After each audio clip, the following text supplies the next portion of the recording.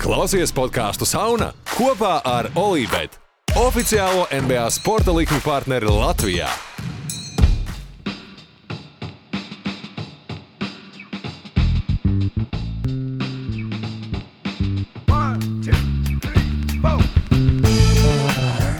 Normāli dzird man? Normāli. Nu, tagad bez vēl pagaidām vai Urbis pieslēgsies kaut kādā brīdī? Nav bijis Urbis sen, tā kā... Sagaidām Urbis. Šo veiksmīgo sēriju varētu turpināt.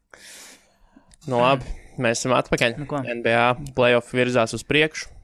Patīkam, ka ir aizvirzījušies. Nu, tur tās sērijas varbūt, kas nebija nevienam interesants un vērts skatīties. Paldies Dievam, ir noslēgušās, atlikušas tikai interesantās. Kā mēs, no kura gala mēs sākam, es nezinu, mēs izvedam Washingtons Wizards no varam izvadīt viņus ārā, in memoriam uztaisīt ātro. Bez pārstāvjiem viena uzvara, jau bija man te pierakstīts, ka tā viena uzvara jau ir uzvara, teiksim tā visas sezonas uzvara, ņemot vērā, cik smaga sezona bija, pat uz visa Covid fona, ņemot vērā, ka cik grūti bija citām komandām, bet arī Washingtonai bija viena no tām kopā ar Dallas, man liekas, kas bija visvairāk skartā komanda no Covid un visas pandēmijas sekām, tā kā 4-1 pavisam objektīvi, man liekas, vienu spēli iedevu Washingtonai pirms mēs prognozējām, prognožas epizodē. Es godīgi neatceros. Es jau čatiņā teicu, cik ļoti man vispār interesē prognozes izteikt un tādas lietas. Prognozes grūti ir izteikt tajās sērijās, kur ir, bez variantiem. Šādās, piemēram, ka tā viena uzvara būs vai nebūs, teiksim, viena uzvara Dāvim, diemžēl sezona bija beigusies. Es ticu, ka varēja izvilkt 7 spēlēm ar Dāvi šo sēriju. Jā, Dāvi pamat pieciniekā un sedzot Stetu Kariju, jo kā nekā Stets Karijs diezgan labi ir pēdējā spēlē nospēlēt.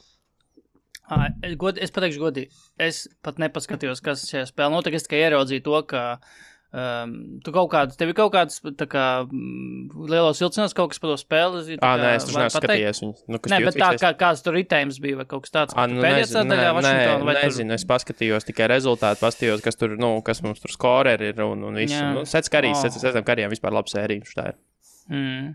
Skatos, ka Gaffords beidzot vairāk pa 20 minūtēm nospēlēs. Bet, tā ir tāda formalitāte, ko tiešām, plus tās spēles 2 naktī notiek. Tie ir vismērtākie laiki. Es negribu tos, man vesīšu tos 2 naktīs spēles. Vislabākās ir tās 5:30, visideālāk ir, bet 2 naktī austrumu tās krasta spēles. Un tad pēc tam nākamajā dienā tu ķipa tērēt stundu skatīties šo spēli. Pilnīgs bez talkšos. Nav. Ir sevišķi, rezultātu un tev jāskatās Westbrooks jāvēro tev ir tomēr. Tas ir pārbaudījums. Bet sezona galā Dāvim arī, kas viņam bija kalfstrain. Ikra muskuls. Sastiepums, esot diezgan nepatīkams sastiepums. Par to arī liecina, protams, tas laiks, cik viņš rehabilitāciju taisīs. Cerams gan, ka tas viss notiks ātri, bez aizķeršanās, tādā ziņā atlapšanā, jo gribētos, lai Dāvis aizvada tādu kārtīgu starpsezonu un beidzot uz nākamo sezonu iesāk formā, nevis 70%. Jā. Bet visādi citādi. Jā. Man bija pierakstīts vēl par Dāvi, tīri tā, lai piebērtu vēl sāli uz prūce. Otrā spēle, kas bija šajā sērijā, kurā Dāvis nospēlēja 24 minūtes. 0-0. Leģendārā spēle, kur diemžēl bija 6 piezīmes, bija 2 bumbas un bija 4 izmest 3 punktu metieni un vēl kaut kas bija. 6 piezīmes, tas bija tas zīmīgākais.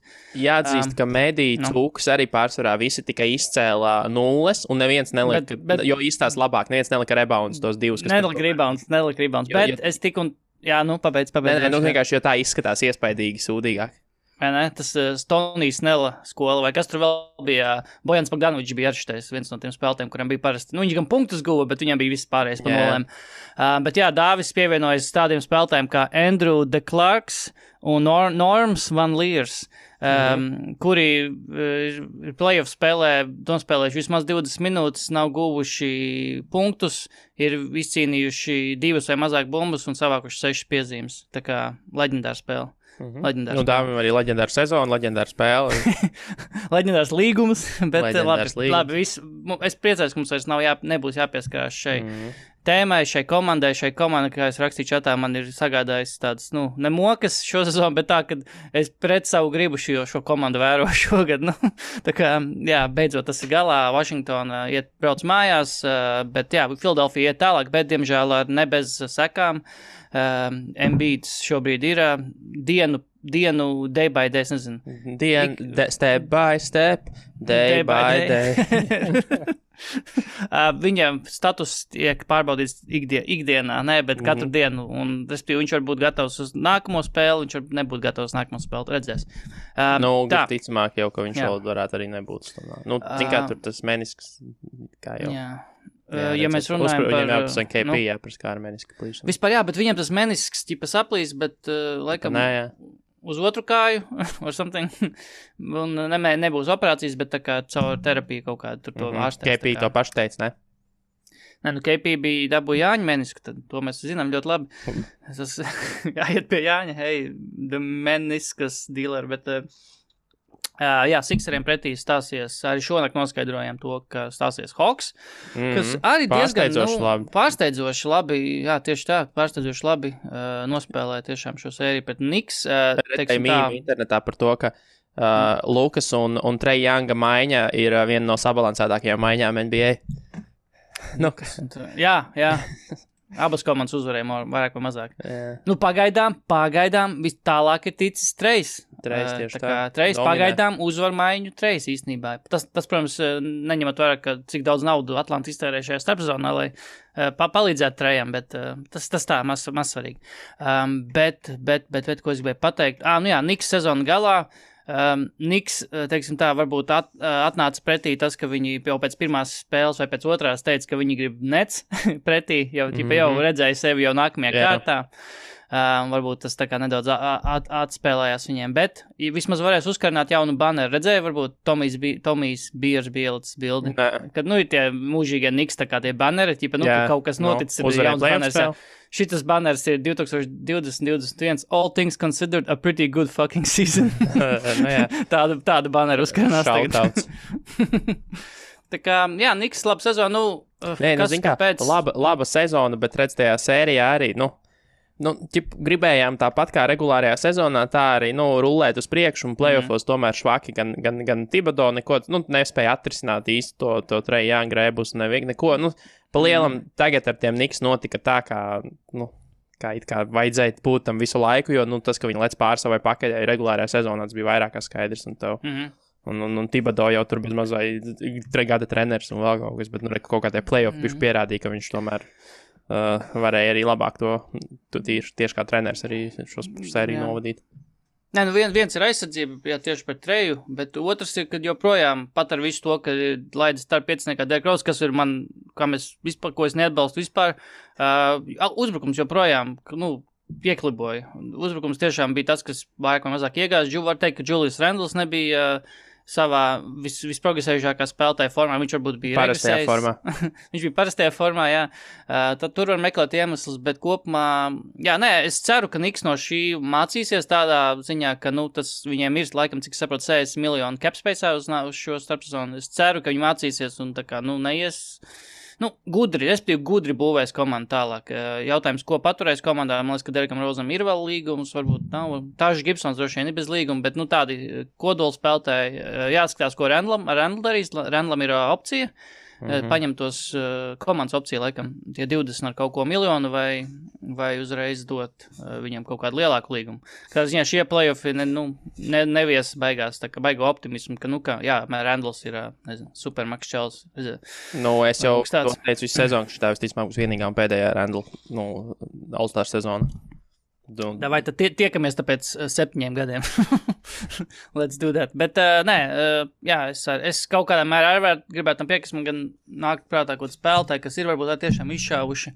Es gribētu ticēt, ka viņš ir kaut kas varbūt būs uz, mazums, uz Danny Granger pusi varbūt, ne? Danny Granger diezgan strauji pazuda pēc dažām sezonām, tā kā virsotnē. Bet, viss labi. Man prieks par Atlantu, ka cik arī švaki tā sezona sākās vēl ar visu treneru atlaišanu un traumām un visi tie starpzonas papildinājumi sezonas sākumā bija pilnīgi nekādi, vai arī vienkārši nespēlēja. Tas pats Bogdanovičs un Kris Dans, kurš arī joprojām īpaši nespēlē, bet, tas tā, bet jā, Daniela galvenā arī, bet beigās, acīmredzot, visi tie naudas ieguldījumi kaut ko ir devuši, un Hawks ir otrajā kārtā, es neceros, kad viņi pēdreiz bija otrajā kārtā, tur jāskatās visas tās Horford un Millsapers. 14. gadi, jā, tur tās jā, Kails Korvers, jā, visas tās jāskatās, tā kā good one, apsveicu Atlantu un viss notiek tā. Kas tad viņiem Sixer pret labi, to mēs tad pēc tam pasīsimies nākamajā kādā sērijā, kas tur kas, bet tu gribi uzreiz lekt pie Dallas, vai tu vēl gribi iziet? Nē, es domāju, ka mēs varētu tos austrumus, mēs varam teorētiski. Austrumi ir beigušies pirmā kārta. Tur Brooklyn, Milwaukee, iespējams, visi gaidītākā sērija, manuprāt, visā NBA, jo solās būt pamatīgs. Zini, man ir tā baža, ka neizvēršas par Miami, Milwaukee pagājušā gada sēriju gadījumā. Jo arī tam visam vajadzēja būt, tik būs, un tad tur 4-1 vai 4-1 viņa beidzās toreiz, ne? Jā, 4-1, bet bez variantiem, 3-0 bija vienu brīdi. Es nezinu, uz kuru pusi, bet kad neizvēršas par to variantu, bet kaut kā grūti to iedomāties, jo viens ir tīri ņemot vērā to, cik tiešām labi ir Milwaukee Bucks, kad viņi neuzvarēs vairāk par vienu spēli, tā ir ļoti sarežģīti iedomāties. Un otrs, ka ar tādiem spēlētājiem kā Durants, Hardens vienā komandā, tad arī, ka tā komanda nespēja, kaut vai uz vienkārši tīri matemātiku metīsim tik daudz, kamēr sametīsim, uzvarēt kādu spēli. Jo, tur būs raķetes lidos. Vienīgi, manuprāt, viņas stulbos laikos būs, ne? Manuprāt, viss. Gan jau austrumu laikos, divos kaut kādos, gan jau viss tas notiks. Tā, varam atpīreiz pasīties, bet schedule, angliski schedule. Nē, bet patiesībā pustrijos. Gan schedule, gan schedule ir, tā kā lietojam, viens ir amerikāņi, viens angļu. Jā. Pustrijos naktī uz svētdienu pirmā spēle. Svētdien tad jau tā. Brooklynā. Bet runāju pa Milwaukee, salīdzinājumā kaut vai pagājušā sezonu šo zonu, es redzu to, ka tā komanda ir pilnībā, nezinu, kā latviski ir, bet locked in. Viņi ir vairāk locked in nekā Jimmijs, kurš pirms sērijas teica, ka viņš ir tik ļoti locked in, ka viņš ir pārāk locked in. Viņš pārdega, jā. Viņš pārdega, viņš ieslēdzās netik ārā. Viņš bija tik sasprindzis, ka viņam, kā smadzenēm asins vairs nepieplūda. Noģība, Un kā ar ko tas beidzās to, ka Bryans Forbes bija šajā sērijā rezultīvāks nekā Jimmijs. Vecais labais Bryans Forbes. Latvieši iecienīties Bryans Forbes. Vajag naturalizēt šo čelu.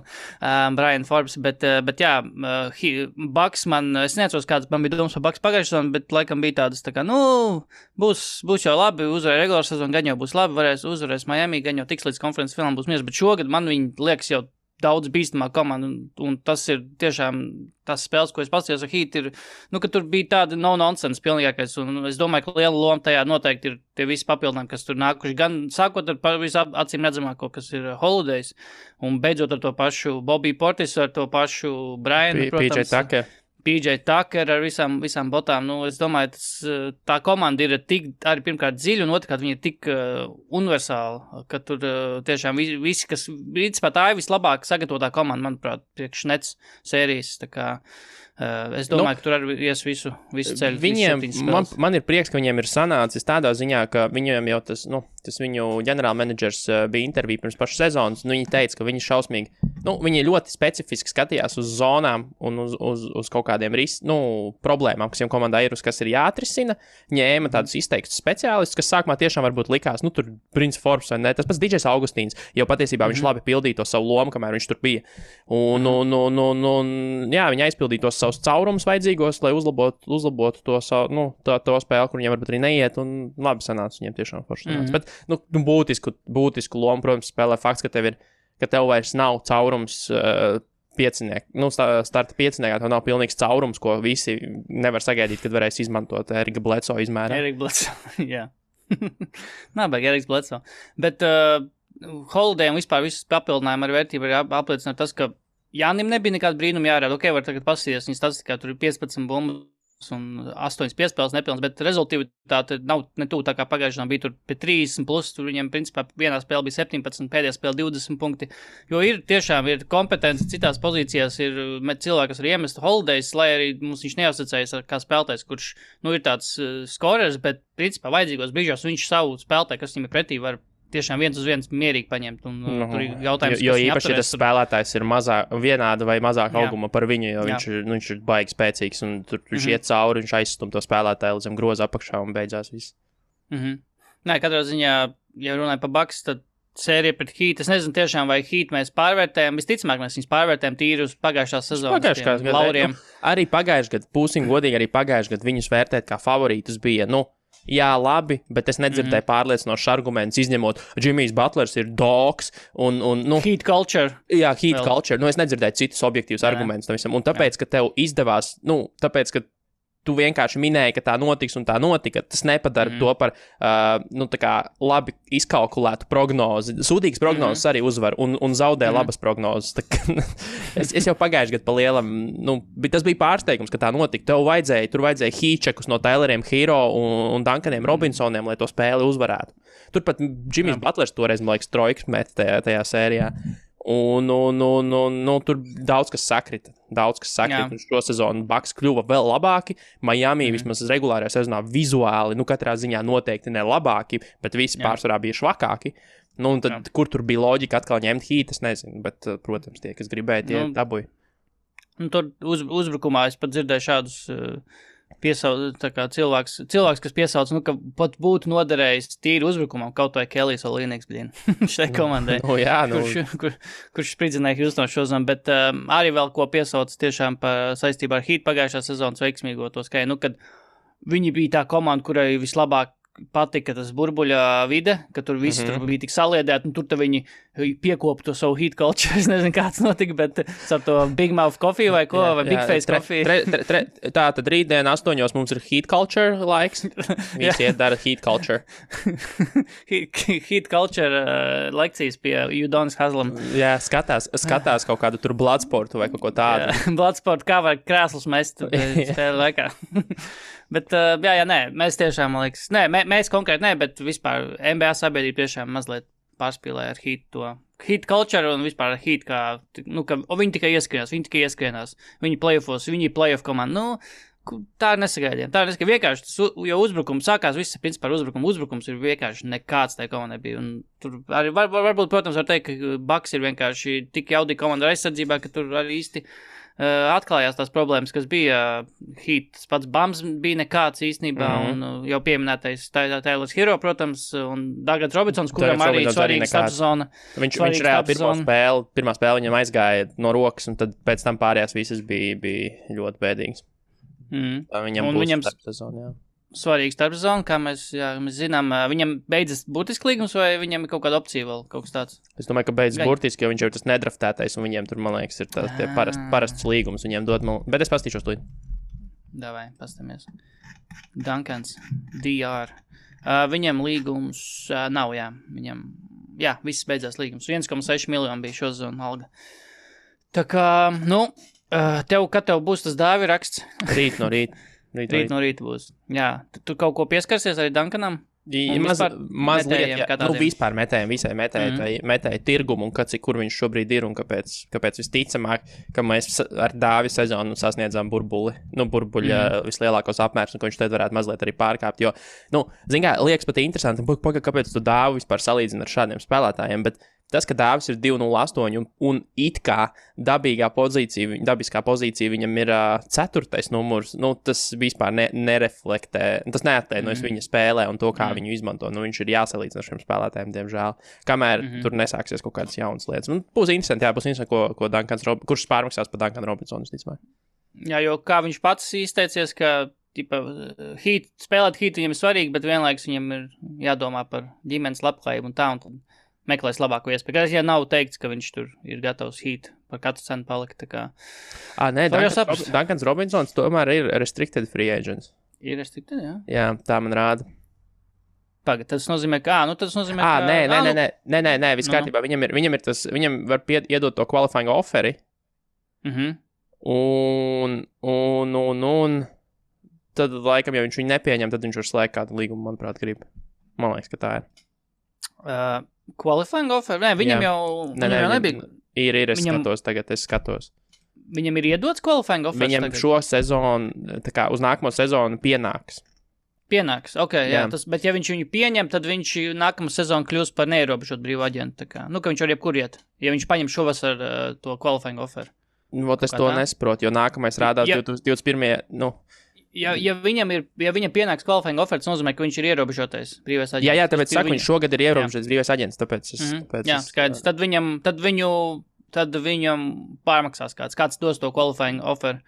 Ne qualifying offer, bet to offer sheet iedos, kuru vajadzēs pielīdzināt Miami. Tā kā es domāju, kāds pārmaksās un teiks, ka es domāju, ka vēl nav pietiekami aizgājis, varbūt tas kad līdz visām komandām tas, ka kur Dāvis dabūja 80 miljonus un kāda viņam bija sezona un varbūt par daudz samaksāts tika. Man liekas, ka stulbējām komandām vēl tas nav aizgājis, tāpēc es domāju, kā atradīsies kāds, kas iedos ar Duncanam Robinsonam 80 plus vai aptuveni to tādu summu. Tik cik Duncans Robinsons šo sezonu nav baigi spoši bijis tīri no metiena precizitātes, jo, saprot, tas kritiskais punkts ir tie 40%, vai ne, uz ko visi paskatās un, šitādi mums tagad vajag.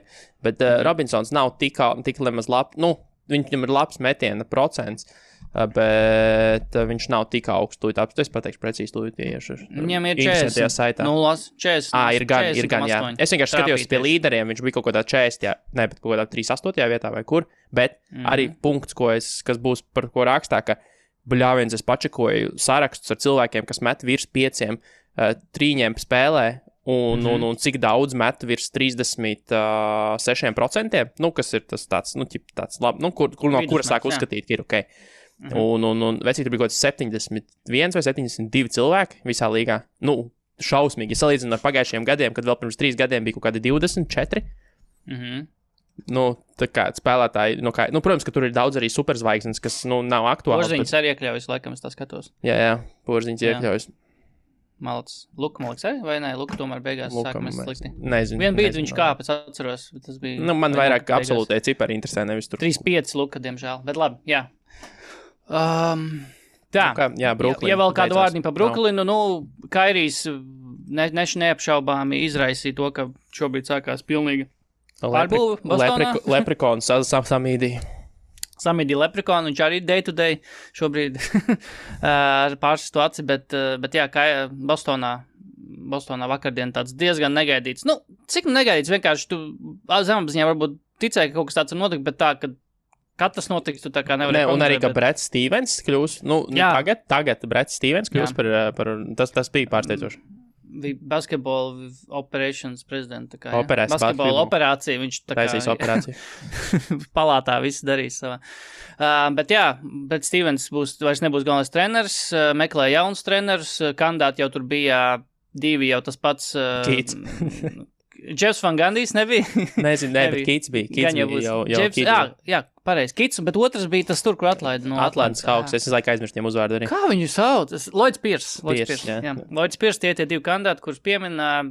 Ok, labi, es grūti tā pateikt. Bet jā, Danny Aingeam, sasniegumi ir tituls, ir konferences fināli, ir fināli.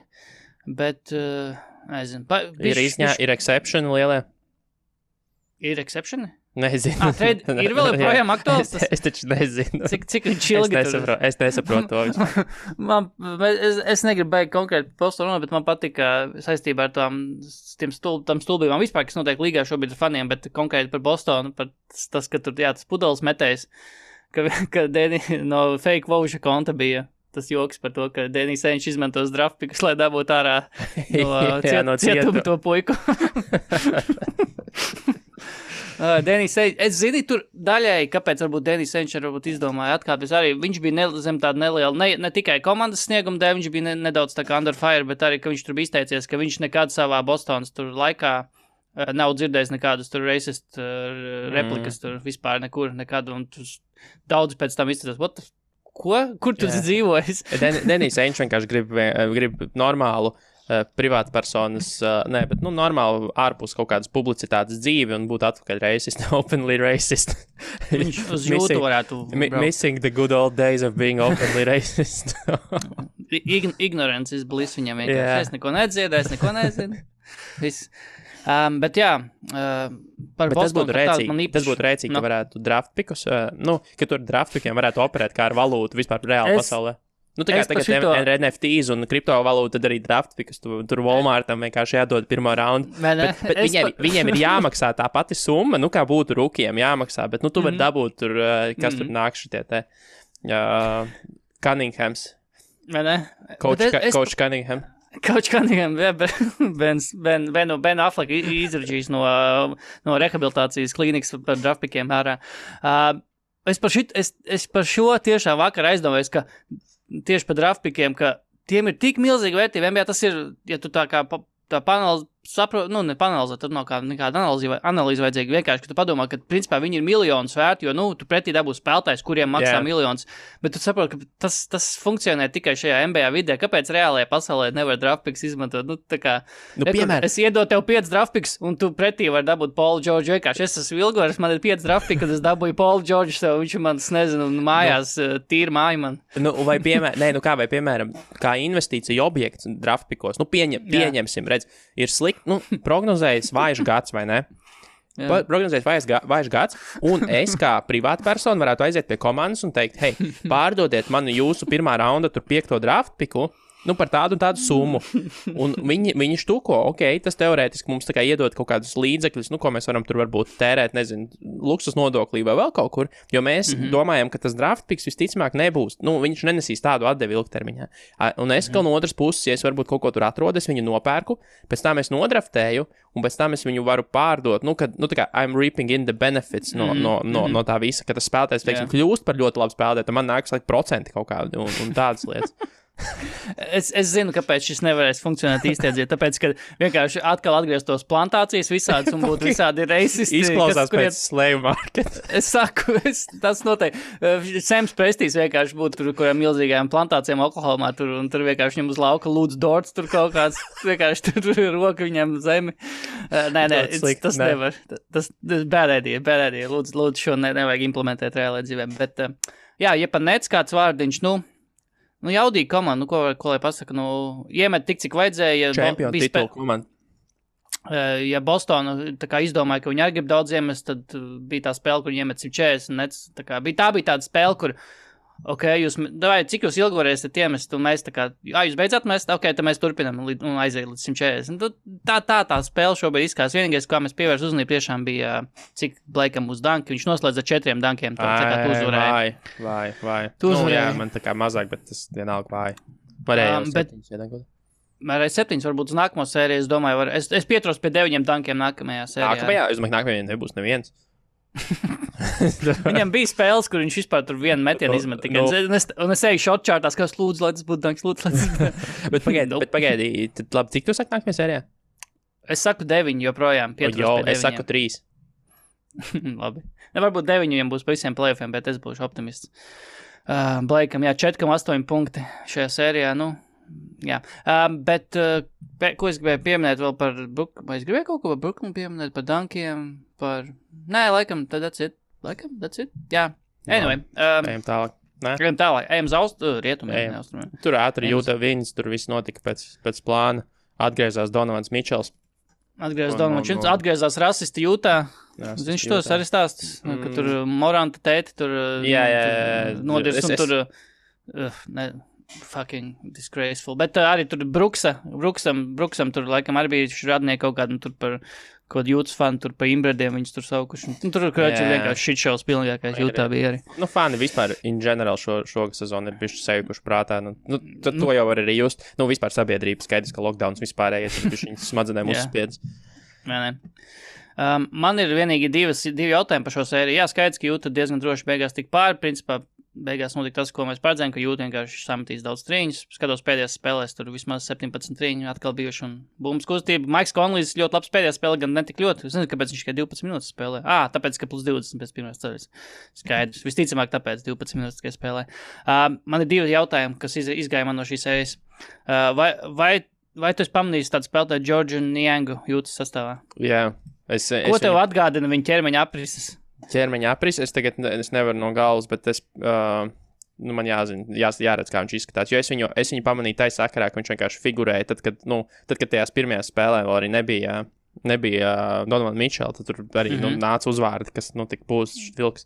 Jā, viņš ir ok, viņš arī regulārs sezonā. Viņš ir speciālists tāds, bet ne tik tāds izteikts. Viņš vienkārši var iemest trīņus un atdot piespēli, kur apkārt. Vienkārši pasot apkārt. Tas ir viss, ko viņam jādara. Bet, ko es gribēju pieminēt šajā sakarā, tas, ka Džordžs Niangs, ja tu pavēro viņu, kā viņš skrien un kā viņš izskatās un kā viņa ķermenis vispār izskatās, viņš ir spēles manējā ziņā gan vēl nē, bet viņš izskatās pēc Boris Diaw šobrīd. Viņš reāli izskatās tā kā tiešām tāds spēlēs, kurš jau 5 reizes beidz NBA karjeru, bet tomēr viņu pasauc atpakaļ un viņam šobrīd ir tāda ķermeņa forma. Es nezinu, vai bildēs to var redzēt, bet tā, kad tu pavēro tās spēles vai kaut kāds highlights, mazliet, jā, viņam tu redzi, kā viņš kustās. No universitātes gadu bildes izskatās pēc Boris Diaw. Jā, Džordžs Niangs, kroči. Viņam interesanti izcelsmes pasījos, viņš ir Kamerūnā dzimis. Taisnība. Senegālē. Amerikāņu senegāliešu izcelsmes. Jā, ļoti interesanti izcelsme. Bet jā, otra lieta, viņš nav dzimis kā Senegālē, bet viņam ir izcelsme kā senegālieši. Bet otra lieta, ko es gribēju pieminēt, man liekas, The Athletic kaut kad pēc pirmās vai otrās sērijas spēles teica, ka vai Ja Morants ir lielākā, šobrīd varbūt vēl nē, bet ir ceļā uz to, ka viņš ir kļūst par lielāko zvaigzni Grizzlies vēsturē. Ja raugās, kaut viens ir, kas sniegums laukumā, bet vispār tas, ka pirms tam Grizzlyiem nekad nav bijuši spēlētāji, kuriem ir tāds publika pil tik liels, un tāds, tā kā, kad ir cilvēki, kas speciāli skatīsies Grizzlies spēles, lai pavērot Ja Morantu. Nav iepriekš tāds spēlētāji bijuši, man liekas, Grizzlyiem. Tur var teikt, ka Pau Gasols bijis, jā, piemēram. Bet, viņš bija labs spēlētājs, bet neviens neskatījās speciāli. Vince Carters nebija. Bija, bet, vecs Vince Carters, kā man teica. Ko? Publika pil, Zībo, visi gribēja. Visi sestdienā, vienos dienā ieslēdz Rietumu konferences spēli, kur spēlē Zībo.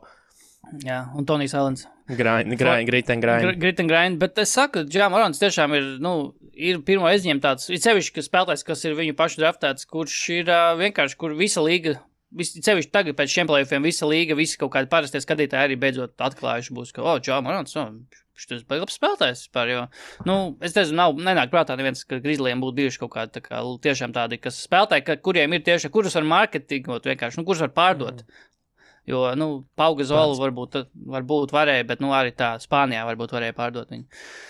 Es nevaru skatīties uz Dilonu Brooksu. Man patika mīms, kur bija, ka Dilons Brooks izstāsta pēc ļauna Denija Grīna. jā, ļoti precīzi. Es nevaru, man viņš krīt uz nerviem, viņš ir pārāk irrational confidence guy. Bāc, viņš apgāza manu prognozi jau pirmajā spēlē. Atceries? Pirmajā spēlē viņam bija 50%, otrajā spēlē viņam bija 71%. Pēc tam bija 45,8 no spēles, 46,7 un pēdējā spēlē atkal 50. Un visā sērijā viņam bija 52,8. Viņam bija ļoti laba sērija, 25,8 punktu vidēji spēlē. Vispār ļoti laba sērija. Nē, bija, bet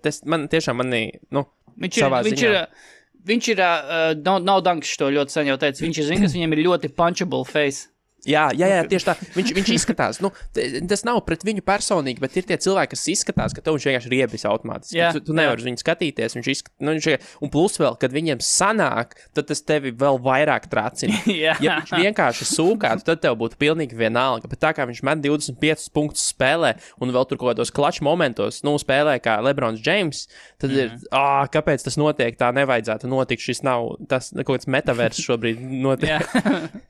un tu dusmojies uz jūtu, kas jūs tiešām nevarat, tad, Dilonu Brooksu. Dilonu Brooksu, to sasvīdušo čali, come on, tā dusmīgo Denija Grīnu. Jā. Tu esi redzējis, Rick and Morty neskaties? Skatos, jā. Skaties? Tas ir tur, kur bija Evil Rick un kur viņam tie zaļās gļotas iznāca ārā no Jā. Tas principā ir Denijs Grīns un Dilons Brooks. Pagaid, Rick and Morty ir jauna sezona? Nav taču vēl. Viņiem vienkārši ļoti reti iznāca. Nē, nav. Viņiem ļoti reti iznāca. Tad nav. Tu viss kārtībā. Tad, jā. Jā, ļoti labi. Jā, Dilons Brooks, jā. Šo jāpaturprātā. Ļaunais Denijs Grīns. Točni.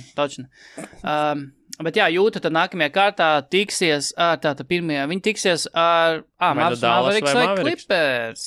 Ejam uzreiz vai patopam līdz pašām beigām? Ātri iziem cauri. Jā, iziem ātri pārējām. Davai, Lakers Suns. Kas tev sakāms par šo sēriju? Negaidīt. Call the ambulance, but not for me sēriju. Vai ne, Kris Pols? Kris Pols bez rokas Cody Hamels, bet not for me. Tā kā, jā, protams, Anthony Davis izkrišana sagriež šo sēriju kājām gaisā. Es kind of ticēju, ka viņa būs pietiekami ok sērija arī bez Krisa Pola, kas varbūt arī būtu bijis arī ar Anthony Davis ierindā, bet skaidrs, ka Anthony Davis izkrišana atkal nostāda Phoenix ļoti labā pozīcijā, un vai LeBrons piedzīvos to, ko mēs nekad neesam redzējuši, ka LeBrons piedzīvo. Izkrišana pirmajā kārtā. 14-1. Pirmajā kārtā izkrišana, jā, es atceros, cik ļoti optimistiski, un tā kā jau, principā jau šī sērija norakstīta bija pēc trešās spēles, bija 2-1, Lakers panāca 2-1, un LeBrons troļoja Jay Crowderu, Andre Drummonds troļoja Jay Crowderu uz soliņu, viņš tur imitēja to, ķipa kā LeBrons pret viņu tā kā atbalstās. Jay Crowders droši vien šobrīd diezgan labi jūtās. Jay Crowderam akcijas ir cēlušās noteikti, bet jā, trešajā spēlē arī es piefiksēju tas, ka trešajā spēlē beidzot Lakers ar uzvarēju points in the paint, bija 58-38, LeBrons ar tur, principā, LeBrons bija atvērās tajā spēlē, nebija tik ļoti punktos, bet vienkārši viņš izskatījās vienkārši, enerģiskāk, kustīgāks un lidoja pa laukumu apkārt, bet, un te pašā laikā, jā, Phoenixai Kris Pols tur ar to pusotru roku spēlēja un likās, ka viss, jā, sērija galā. Bēdīgi. Izskaties bēdīgi, jo izskaties tā, ka, end is suffering, principā, sevišķi no Krisa Pola pozīcijām raugoties. Bet, jā, ko varēja kaut kādā mērā paredzēt, ka būs problēmas ar Anthony Davis veselību, diemžēl. Bet, sevišķi tagad, ņemot vērā, ka Krisam Polam ir, es neteiktu, ka viņam ir ok tā roka, es teiktu, ka viņam joprojām kaut 60% no tās rokas varbūt palikuši, bet, kad es ņemu uz tā Anthony Davis viņam vajag Dragiča bionisko ekstremitāti pielikt kaut kādu. Vai ne? Slovēņu ražojumu kaut kādu. Slovenian masterpiece. Bet jā, Anthony Davis šobrīd ir arī day to day, tā kā, bet arī, ja viņš atgriezīsies, es domāju, tie ir kaut kādi maksimums 70% no Anthony Davisa. Bet jā, Lakers šobrīd ir situācijā, ka viņi var kļūt par esošo čempionu līgas vēsturē, kas izstājas pirmajā kārtā. Un pēdējo reizi to izdarīja mūsu mīļie Spurs 15. gadā. Pēc 14. gada titula viņi izstājas uzreiz nākamajā gadā pirmajā kārtā. Nē, tā bija. Tā nebija par Clippers arī. Kas bija dabot kā viena no labākajām pirmās kārtas, vispār viena no labākajām playoff sērijām. Tā nebija tā? Varētu būt 7 spēles, vai nebūšiem bija. Tur Kris Pols neiemet to kaut kādu metienu. Tad tā varētu būt tā sērija. Let me check on this. Vai 16. Jā, Clippers 4-3 uzvarēja. Jā. Tā kā jā, Lakers ir tādā nelielos sūdos šobrīd. Nepalīdz ar tas, ka Šruders certajā spēlē uz 0 palika. Šruders tiez vēl tagad, viņš jau ir aizgājis līdz Los Angelesai. Ir jau ticis ar pārsēšanos autobusām. Jā, nezinu, kur tur es nesaprotu ASV geogrāfiju. Baigais prieks par DeAndre Aytonu patiesībā. Džeks ir ļoti labi spēlē. 17 punkti, 12 bumbas. Visā sērijā, ja? Jā, maz kļūdās. Maz kļūdās, iemet to, ko viņam dod. Man patīk, ka neforsē ar viņu tos notikumus, ka ņem bumbu, DeAndre uztais kaut ko. Viņš iemet visu, ko viņam piegādā, teiksim, tāpēc arī tie procenti. Galvenais, ko viņš nemet arī, nemet kaut kādus debīlos pustālos, ko viņš darīja. Viņš, kad tikko jauns bija, viņš darīja, viņš skolā to darīja, viņš tagad, arī pirmajā sezonā meta tos kaut kādus pēc pagrieziena, porziņģīgos viņš tur lādēja. Un viss viņš tos ir nafīgi izņēmis no diētas ārā, un ir ļoti, 80%, viņš met ar 80% šobrīd. 10-8. Dievs. 8 no 10 tā. Vidēji spēlē katrā 8-10? Dievs. Kā met Andre Drummonds? Andrē, tūlīt es vēl pateikšu precīzi. Andrē Drummonds 59%. 3,8 no 6,4. Es pieņemu, ka viņam ļoti daudz bumbas ir vidēji spēlē. Viņam spēlē ar 11 mazāk nekā Aytonam. Tomēr mazāk. Ok, labi. Bet jā, Lakers pēdējā spēlē -30. Šeit arī interesanta atziņa no šīs spēles, ka Lakers tātad puslaikā bija 6-3-6 un pirmo reizi LeBron karjerā playoffos viņam bija puslaikā -30 vai vairāk. Pirmo reizi. Un otrs lielākais deficīts Lakers kluba vēsturē puslaikā arī vienlaikus. Bet realistiski, neatkarīgi no tā, kā beidz šī sērija, ja Lakers uzvar, tad, zini, man tiešām ir grūti paredzēt, ka Lakers spēs sastādīt nopietnu konkurenci, neatkarīgi no tā, ka tur pretī pēc tam tur var nākt Jazz vai pat Mavericks vienalga. Bet, tik slimus Lakers man grūti iedomāties, kā viņi tur, jo taču KCP arī, man liekas, kaut kāda trauma bija. Jā, KCP ir ārā, jā, kaut kas ar celu.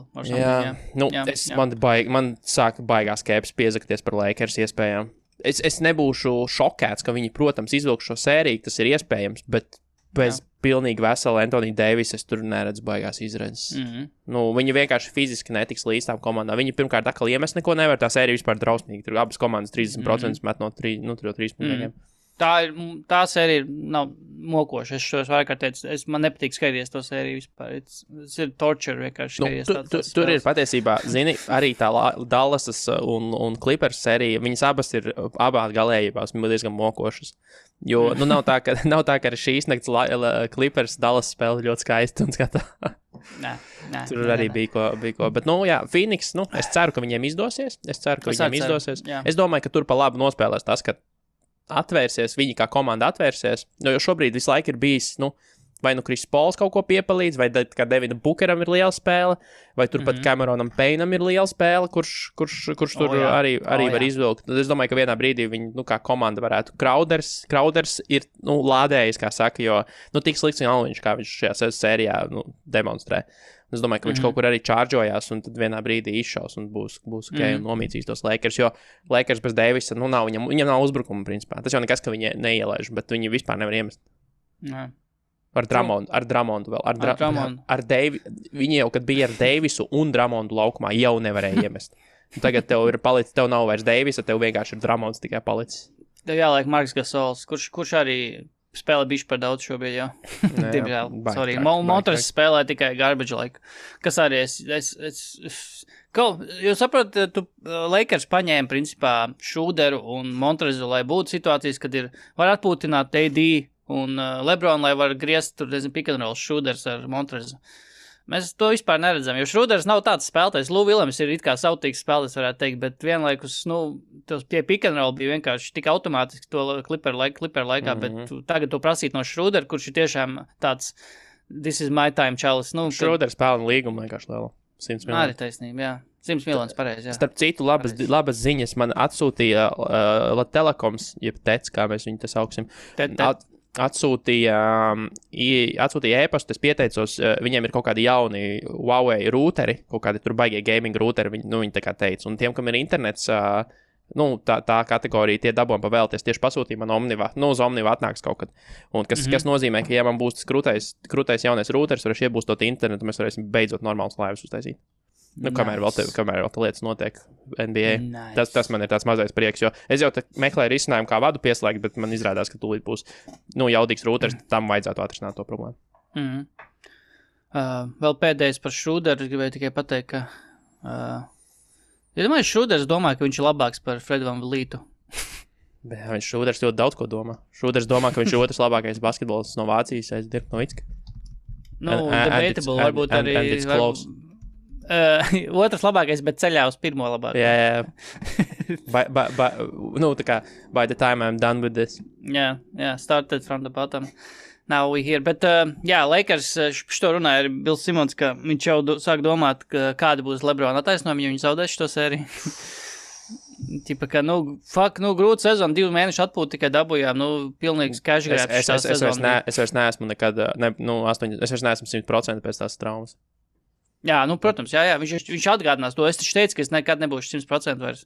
Tā kā grūta sērija, grūta sezona, jā. Bet zini, kas ir interesanti? Viss tas AD gājiens, viss šī brīža AD gājiens Los Andželosā baigi smagnēji izskatās. Kaut kā, nav tas vieglums, kas notiek, kad tu paņem tev atnāk otrs palīgi zvaigznes, un tad jūs griežat. Kā piemēram tie paši, nezinu, kaut kā Denveras duets, tur Marejs Jokičs, vai ne? Vai tā pati Golden State, kur arī, kad tur, piemēram, labi, tas jau bija absurdi, bet atnāca vēl Kevins Durants, bet tur viss aizgāja, tur viss notiek, un viņi tur var redzēt, kā viss kļūst labāks. Los Andželosā ar to AD ir tas, smagnēji, tik it kā nav slikti, ir labi, bet tad tāpat laikā ir ļoti labi spēles, ir ļoti sliktas spēles. Ir pavisam skaidrs, ka viņš viens pats nevar to komandu pacelt tajā līmenī, ko no viņa sagaidīja. Jo kā nekā, par viņu runāja kā par nākamo līgas superzvaigzni ļoti ilgu laiku. Kā viņš būs nākamais Lebrons James palielam. Bet viņš vispār nav tāds lomas spēlētājs, viņam kaut kas, kā parasti smieklīgi Twitteristi raksta, ka AD vienkārši aizmirst, ka viņš ir liels un talantīgs. Jā. Bez viens sērijā. Kaut kas tā salīdzināja arī tieši to, ko tu saki, ka AD taču tika ņemts šajā komandā, ka viņš būs nākamais, tankuģis, tas uz kuru arī viss balstīsies lielākoties. Kad cevišķi, ka tagad Lebrons jau ir, tajās vēlākajās savas karjeras posmā, kad jau, viņš vairs nevarēs varbūt tik acīm redzami vilkt to komandu. Kad Lebrons AD ir tas, uz kura visam ir jābalstās tagad. Un tagad ir tieši tas pārējais periods, principā, jo, Lebrons, vēl vienu titulu atnes uz saviem pleciem, kuru tagad ņemiet, dariet nākamo.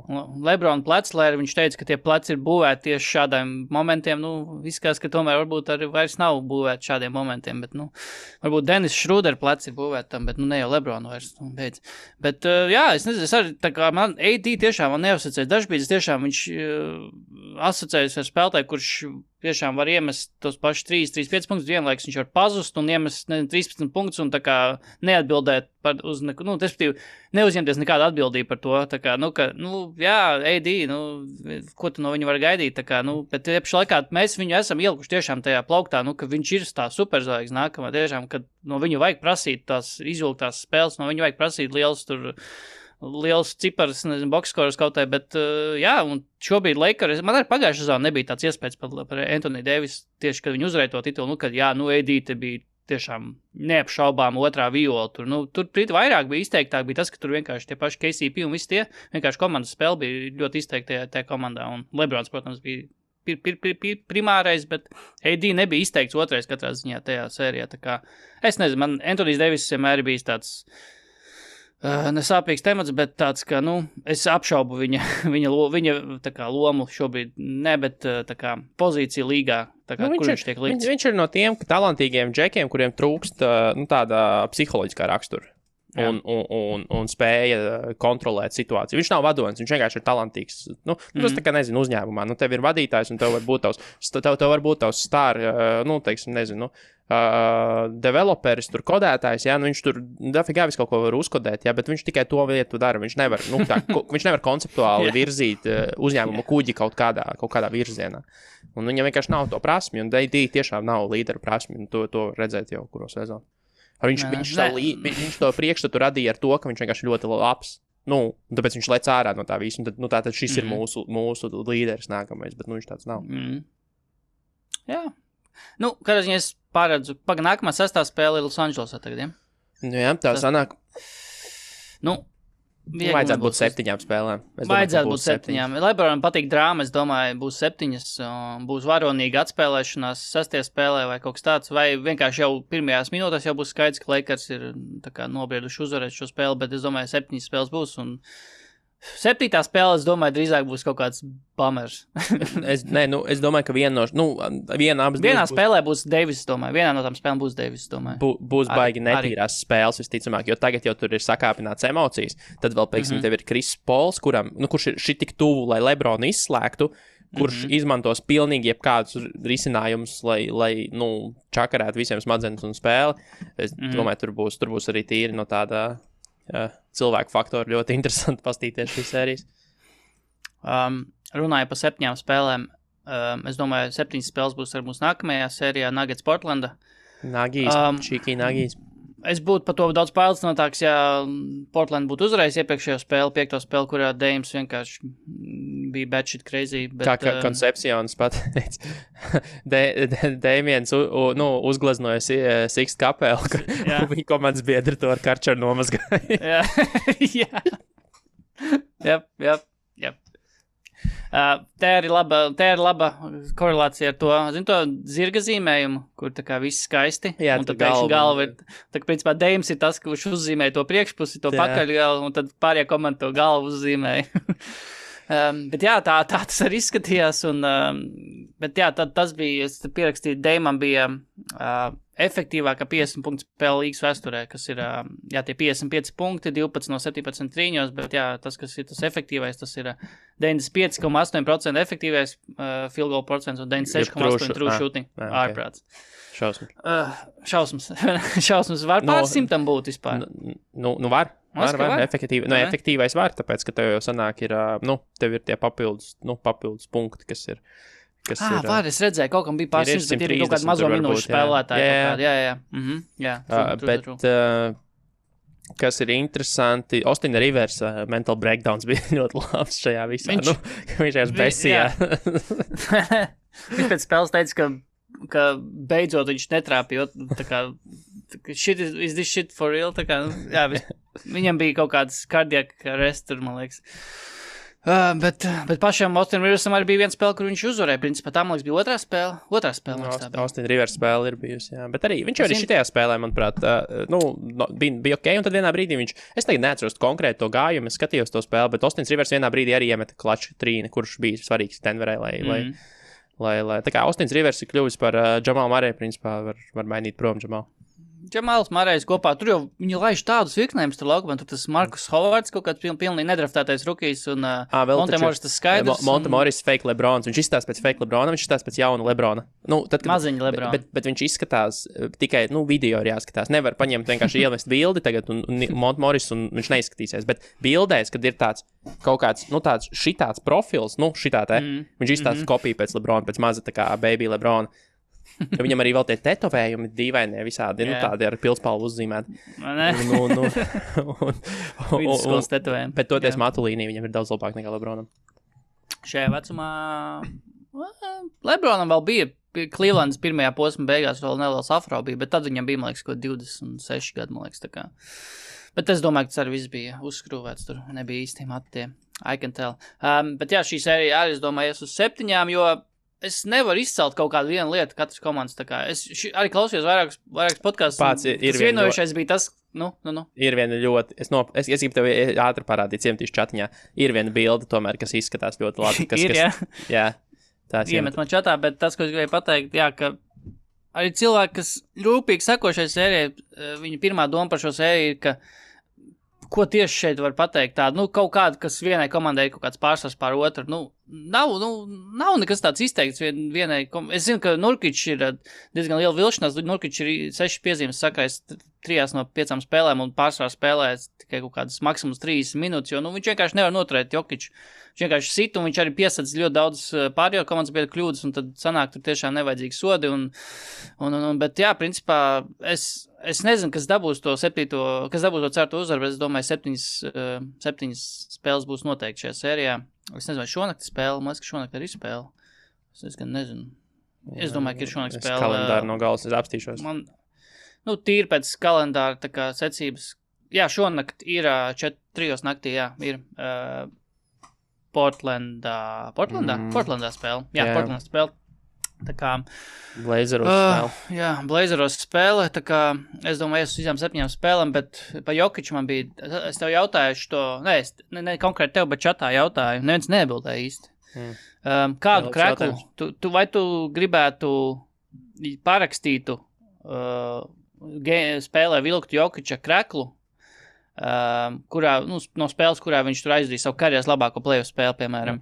Bet bēta noteikumu, ka viņš visu laiku ir slapš no viņa sviedriem un nekad neizžūs. Man jau patīk Jokičs sviedri.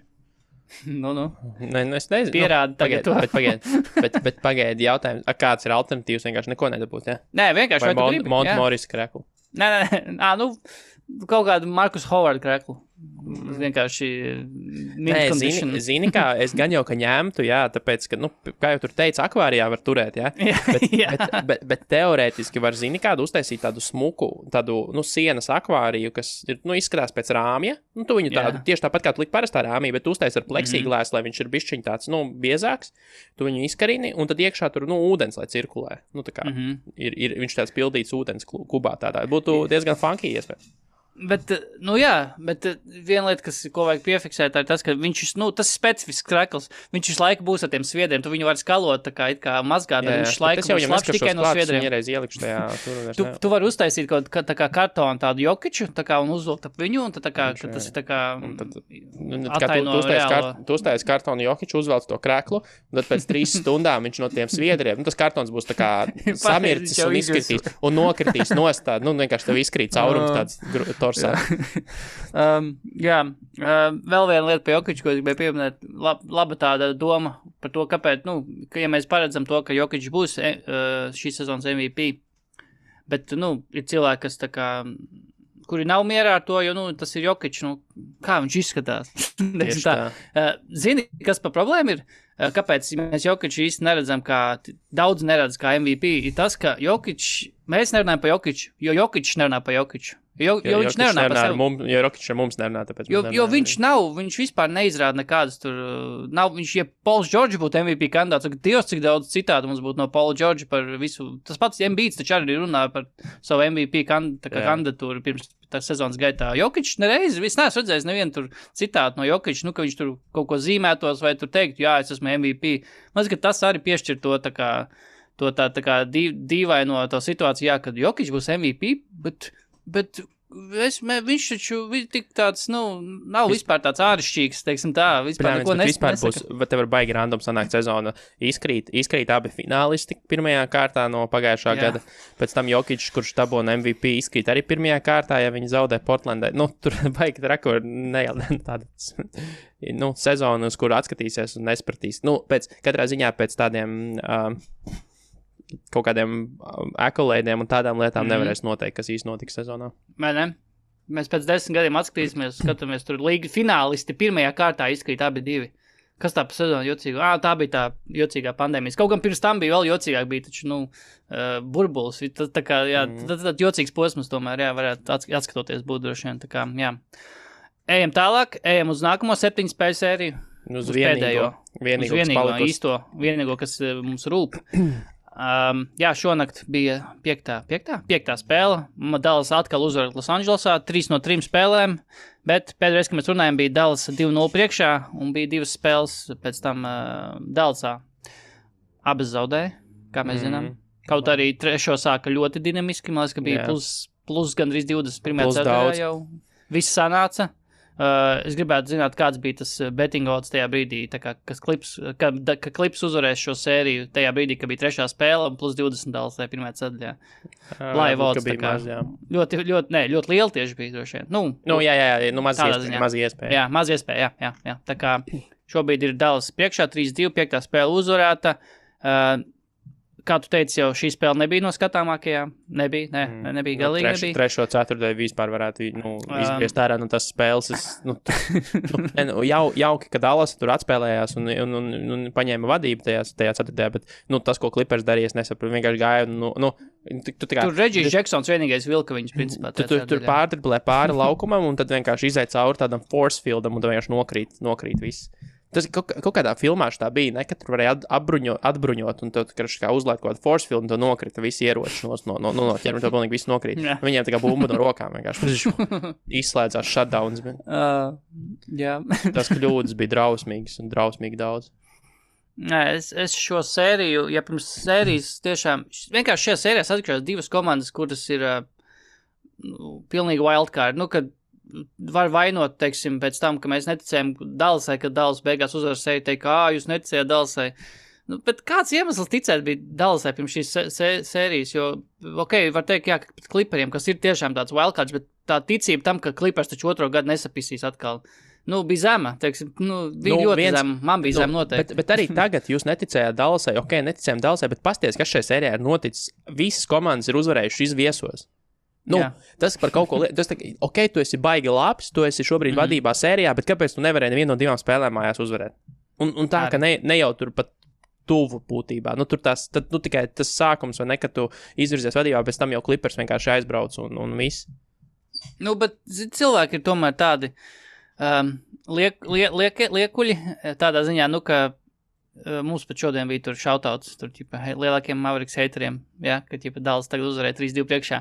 Pēc tā, ka bija 2-2, es garantēju, ka 99% no tiem cilvēkiem bija arī jau domāja. Sēdējām grauz nāgus. Tieši tā, tirsā. Jā, tieši tā, visa sērija galā tagad spēle Los Angelesā, visi Dallas zaudēs, nē, pick a side vispirms un nemaini to, bet, ja pašu spēli, tad, kārtējo reizi uzslavas Kristapam no Carlisle. Elitāra pacietība. Supermaks pacietība. Supermaks pacietība, 30 miljonus vērta pacietība, bet kā jau zināms, visos scouting reportos jaunākajos liek parasti tagad, kā viena no plusiem spēlētājiem, ka pacietība ir. Jā, nobriedz. Gaida savas iespējas, bet, ja pavisam godīgi, es tiešām domāju, ka Carlisle'am ir un Kristapam ir kaut kāds zemgalda, teiksim tā, noruna kaut kāda. Vai Kristaps kaut ko šantažē, viņu var kaut ko tā kā Bīlu šantažē Washington. Man liekas, ka tur kaut kas ir, bet tādā ziņā iemet svarīgi metienu, to mēs nenolieksim. Plus 10 panāca pirms tam tieši Pauls Džordžs 2 kļūdas pēc kārtas pieļāva diezgan tādas, cik atceros, caurgājienos vienkārši bumbu zaudēja. Viņš arī to vienu neiemet, viņš gāja pret Porziņģi cauri, tā kā izgāja mierīgi cauri, pagāja zem groza apakšā un otrs pusītes, lai nenobloķē meta, un tā bumba tur vēlās pa stīpu un neiemet tiešām. Kādā ziņā tas arī Paula Džordža kļūdas savā ziņā pārtrauca Dallasas tādu švako uzbrukumu sēriju, jo līdz tam 9 minūtes 4. ceturdaļā Dallas bija gūs 6 punktus, pēc tam tās 2 kļūdas Paula Džordža pārvērtās 6 punktos 54 sekundēs.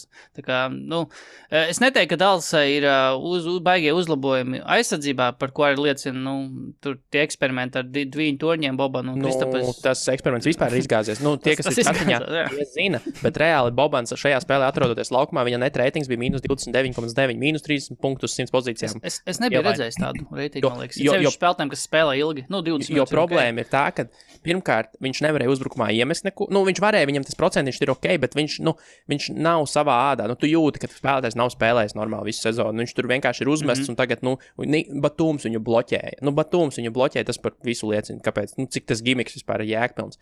Un no aizsardzībā viss, tur taču, tad, kad Clippers atcerējās, ka, hei, mēs varam vienkārši iet cauri, mūs tur neviens nevar nosakt 4. viņi vienkārši gāja cauri un metu grozā. Viss, neviens tur nevarēja neko apturēt. Un tas, es teiktu, ka Bobana eksperiments ir pilnībā izgāzies, jo viņa galvenais uzdevums bija turēt laukumā Zubats, kas nenotika. Zubats rotācijā nebija nekāda sakara ar Bobana atrašanos vai neatrašanos laukumā. Viss. Zubats tāpat labāk nospēlēja par Bobanu. Zubats vienmēr, ka viņš laukumā, viņš ok, mēs varam, ja nerunājam tieši par switchiem un to, ka viņš tur nonāk blenderī pret Luku, tas viens, bet ja kaut kādā cīņā pret bumbām un uzbrukumu bumbas Zubacam, tur Maverikos neviens nevar stāties pretī vispār. Tāpēc es uzrakstīju čatā, ka Dallasai noderētu Zubats īstenībā. Jo tur Dallasai visi garie spēlētāji, ieskaitot Kristapu, ir tādi, mīksti.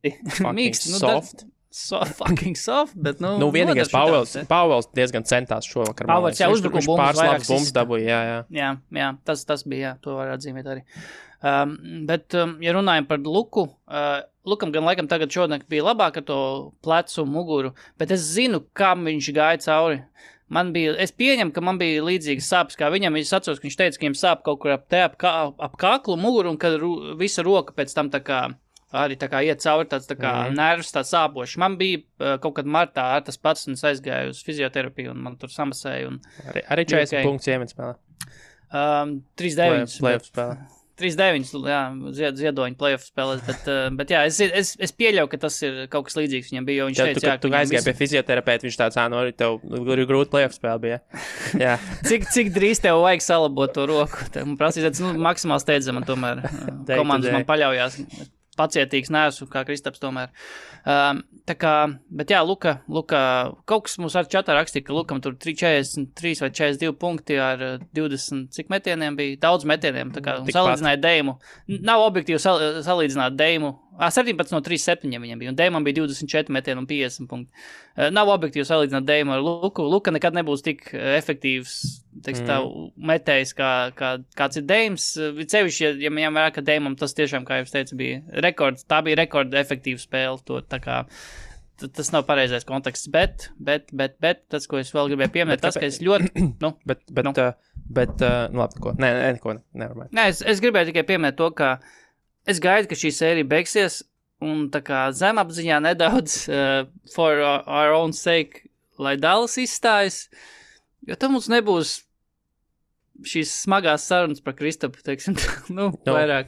Jo tieši tā, es gribu, lai šobrīd ir tāds, lai te pirmajā kārtā ir tā, drāma to the max, vispār, viss notiek, kam jānotiek, bet, lai Dallas tālāk, man nav interese Dallas, man vienalga, vai Dallas uzvar vai neuzvar, tā kā KP dēļ es nefanošu par Dallas. Vienā komanda, ko es gribu, lai uzvar, ir Brooklyn Nets, viss man vairāk tas neinteresē. Okay. Un tāpēc, katru reizi šīs sarunas un tā šūpošanās starp to, ka tad, kad kaut kas notiek, kad ir lucky break uz pareizo pusi, tā kā šodien, vai ne, tad visi ir ļoti vokāli un ļoti skaidri un pauž viedokļus. Tad, kad atkal ir tūlīt aizbrauks Clipperi uz Dallas uzvarēs, tad atkal bišķiņ kā astru kājām būs, būs tāds klusumiņš, tāds diezgan labs klusumiņš. Un visu laiku tās vārstīšanās, man besī tas viss ārā, jo man tiešām nav interesi tajā visā nekāda personīga. Nē, nav tā. Tas ir tikai nogurdinoši. Tas, ko es saku, viņi tieši tā nogurdinoši, un tā komanda pat par sevi nav simpātiska. Viņi nespēlē simpātiski basketbolu, tāpēc Brooklyn, es tev piekrītu, Brooklyn ir forši vērot, jo viņi vienkārši ir vienkārši uzbrukums, un tu redzi to talantu laukumā, un tur viss sanāk, un viss iet kopā. Dallas ir, viena cilvēku šovs, gribam to mēs atzīt vai ne, bet tas ir viena cilvēku šovs, un tas nav patīkam, un te pašā laikā es aizdomājos arī par to, ka, Riks Karlēls saka, Kristaps šonakt bija ļoti pacietīgs, iemet svarīgāko metienu savā karjerā, laikam tā viņš pat teica, vai vismaz svarīgāko playoff metienu savā īsajā playoff karjerā pagaidām, bet, ja tā spēle, teiksim, Kavai iemet to trīni, ir neizšķirts un nezinu, un Terence Mannam neiestājās brainfarts ejot cauri. Terence Manns beigās dabūja to pārtvēru bumbu, pārskrēja pāri, mierīgi varēja iet un bez mazliet dankot un kaut ko viņš iedeva Batumam, samīzās iedeva Batumam, tur viņam vajadzēja vienkārši triekt to bumbu grozā, ja ne, tur vismaz sods būtu. Nē, restīvi, pašas beigas, ja Dallas kaut kā izgāst, un tāpatās tās beigu procesos Kristaps nebija klātesošs, tā kā, tā nebūtu bijusi viņa vaina. Vai tiešām pēc spēles teikt to pašu, ka pacietīgs bija un tā, Kristap tak sadedzinātu bez vispār tur uz iesma, tur nezinu. Tā kā, write the story when the ball's in the air. Protams, interesanti jau arī ir tā, tīri sociālais eksperiments tam visam, ka Latvija ir vienīgā, Latvijas fanu tas kohorts ir vienīgais pasaulē, kas uzskata, ka, Kristaps Porziņš ir nenormāli, lielākais moceklis Dallas sastāvā.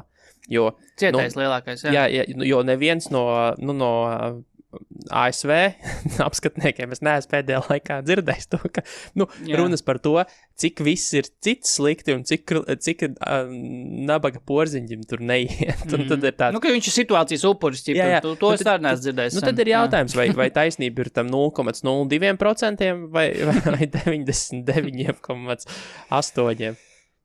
Nē, es gribētu kaut kādā tā kā paralēla realitātē tiešām iedomājos, ka Kristaps nonāktu kaut kādā, komandā, es pat nezinu, kurai kaut nav ambīcijas. Pirms 5 gadiem varbūt. Es tieši par to domāju, lai apmierinātu Latvijas basketbola fanus. Es to nenovēlu Porziņģim, lai tas notiek. Bet viņu var aizsūtīt uz labi, Charlotte Hornets tagad tur pat ir interesanti. Detroit. Uz Detroit, un lai viņš tur 30 met, un visi sporta centrā būs sajūsmā, un lai viņš met Detroitā 30 punktus, jo es nevaru. Tad būs apgrieztā situācija, ka Kristaps met daudz, un pārējie komandas veidi sūkā, un tad tāpēc zaudē, un Kristaps nav vainīgs. Tagad ir otrādi, ka komanda uzvar, bet Kristaps ne.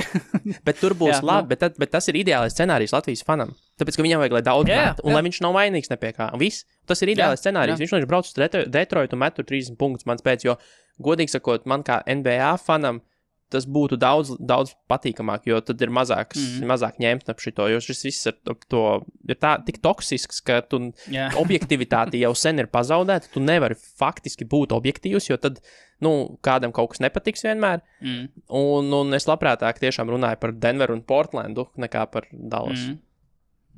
Tieši tā, jo, tā pati Kristapa ēra Ņujorkā jau bija tāda bezrāža ēra, ka viņš varēja darīt, ko viņš grib, un bija tās, viņa slava bija tomēr, uzpūsta, tā bija tāpēc, jo tā bija Ņujorka tomēr, tā slava bija uzpūsta, un mēs varbūt kā latvieši, kuri nekad kaut ko tādu nebija tik līdzīgi piedzīvojuši, hokejisti ir viens, tur NHL, bet tas tomēr ir hokejs, saudzēma basketbolu, NBA, tur ir kā pimps ar pirkstu, gan arī izvēja nedaudz, bet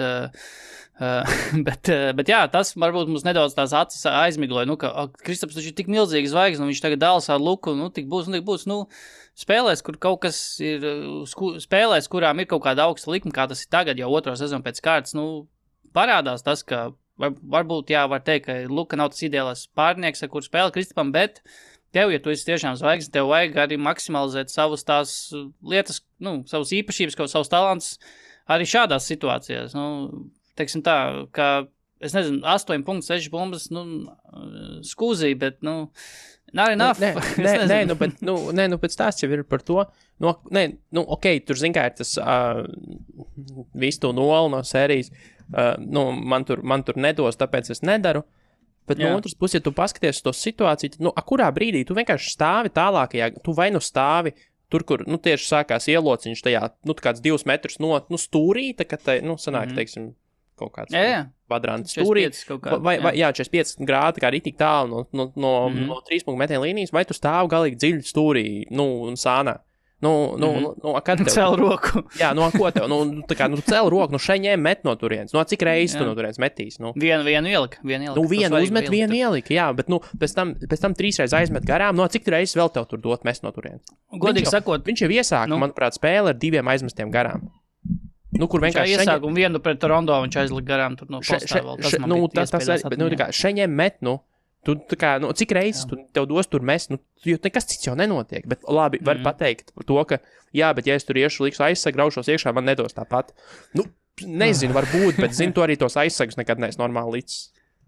Arī tie tādi. Tie atnāk, tur nostājās, un jau vēl nav sāks, nav sācies actions, un tu jau esi atpakaļ 3 punktu līnijas, un aizsargiem nekas nav jādara, viņi vienkārši paliek. Viņa vispār nav jāpacenš, jāapskriet apkārt porziņu aizsargam, jo viņš tāpat paies līdz malā. Tie ir, tie tādi ķeksīši pēc aizsaka, bet es negribu sabojāt visu to Kristapu balīti vēl vairāk, bet tas metiens, kur viņš iemetas no stūra, man viņš vismaz, tā kā es tiešādēļ skaties, likās ļoti sasteigts, es nezinu, man likās, ka tā kā, ja viņu aizmest garām, tad teiktu, es toču zinu, ka komentētāji teikt, that was a bad shot.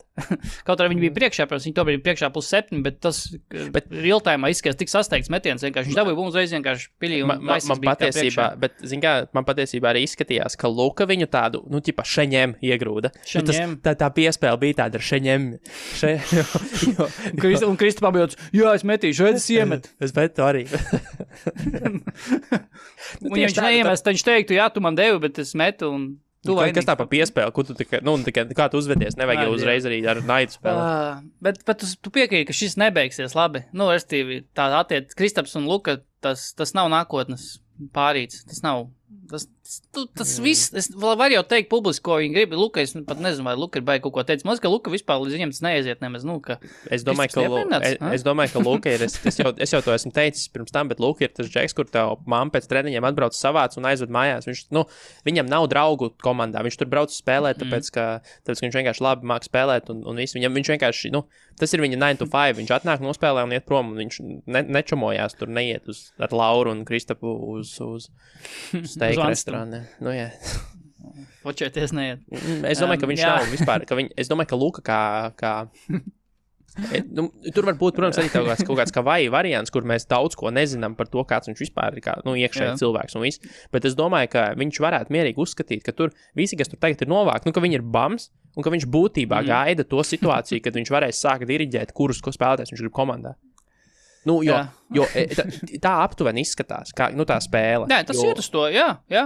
Un šobrīd viņš vienkārši... Viņa status iet uz to. Viņam vienalga, viņš tad, kad ir tā spēle, kur viņam pārmet, kur sūdīgi metē, viņš atāk pasaka, jā, tas uz mani, es izmet nevajadzēja mest, bet viņš netaisās to mainīt, jo viņš zina, ka visi šitie džekeri, ko viņš tagad spēlē, viņi visi būs gāni, un ar šitiem viņš titulu tāpat neizcīnīs. Un viņš domā jau par to nākamo iterāciju tai komandai, un viņš nemaz necenšas te kaut ko labot, jo nav vērts neko labot. Tas ir mans uzskats par to, kāds ir, jā. Kad ir, uz kuru nakti uz svētdien cerams? Sastā spēle naktī uz sestdien 4. Uz sestdienu? Nice. Biļeti var naktī uz sestdienu 4. Biļeti var dabūt par vismaz mazākā cena par $107. Tā kā uz čempionātu Latvijas. Latvijā rīko. Lētāk. Bet starp citu bija diezgan rēcīgi redzēt Delfos ziņu, kur uz Baltkrievijas spēli viens cilvēks bija nopircis biļeti. Jā, tas is it true? Tā ir taisnība? Delfos bija raksts, es nezinu. Es neizlasīju, man nebija vēl laika, bet es esmu piesēvojis, paskatīšos. Ok. Bet es domāju, ka būs tik tukši play-offi, jo nevienam šitais neinteresēs. Es vispār domāju, ka es tā kā apsvēru, ka beidzās Latvijas spēle pret Vāciju un likās, čempionāts tā kā Beidzās. Halli slēdz ciet, izslēdz gaismas. Gribat spēlēt, tad brauciet, kur gribat spēlēt. Zini kā, ka jūs beidzat, tad izslēdzat gaismas, mēs tā kā visi ejam prom, viss tur personāls, viss. Tu bez apgaismājuma tur spēlēt, atlikušās spēles. Reku tur aizslēdzat šitās durus un izslēdzat gaismas, ka jūs beidzat čempionātu. Tā, kurš jums te galvenais, pajam atslēgas, tagad beidzat. Aizslēdzat ciet. Skumji, jā. Morits mums te prognožu spēli uztaisīs futbola čempiem. Es negribu, man neinteresē. Man nepatīk prognožu spēles, tāpēc, ka man vienkārši neinteresē. Man nav azarta. Tā ir vienkārši tur baigi daudz punkti. Tur tukši minēšana. Tur baigi daudz pieturpunktu. Tu pārāk sarežģīti. TLDR. Nē, vispār tas krūt, ka kaut kas notiek un kaut ko taisa, droši piedalāties. Man vienkārši nepatīk prognožu spēles un man ir vienalga. Man tā kā, es pasaku tās prognozes un tad es par viņām aizmirstu, man ir vienalga. Jā, es neatceros savus prognozes spēlēm. Es zinu, ka es vienu spēli iedevu Bostonai, laikam, Nets sērijā vienu spēli iedevu Vašingtonai, Jūtai un Grizzliem. Es arī iedevu vienu spēli, bet pareizi prognozēju, ka viņi uzvarēs pirmo un Jūtai būs tas tāds tā kā pļauka sejā, ka wake up. Douchebag sweeps. Douchebag sweeps. Douchebag sweeps pareizi, jā. Bija vēl kāds douchebag sweeps? Nav. Laikam nē. Man liekas, ka visnegaidītākais rezultāts ir Bucks Heat un Knicks Hawks arī, es domāju. Jo tur Knicks Hawks bija vienkārši tur uz pieras visiem rakstīts, ka 7 spēles it kā būs, bet nope, bet jā, Bucks Heat 4 spēles, no way. Ko, Brian Forbes, es domāju, ka varam doties ne pauzē, bet es domāju, varbūt var mēģināt svētdien no rīta pēc Dallas spēles, jo tad mēs varam ielīst tieši starp formulu un formula tomēr, Baku, big deal tomēr. Var pamēģināt, jā, davai. Davai, peace out. Peace.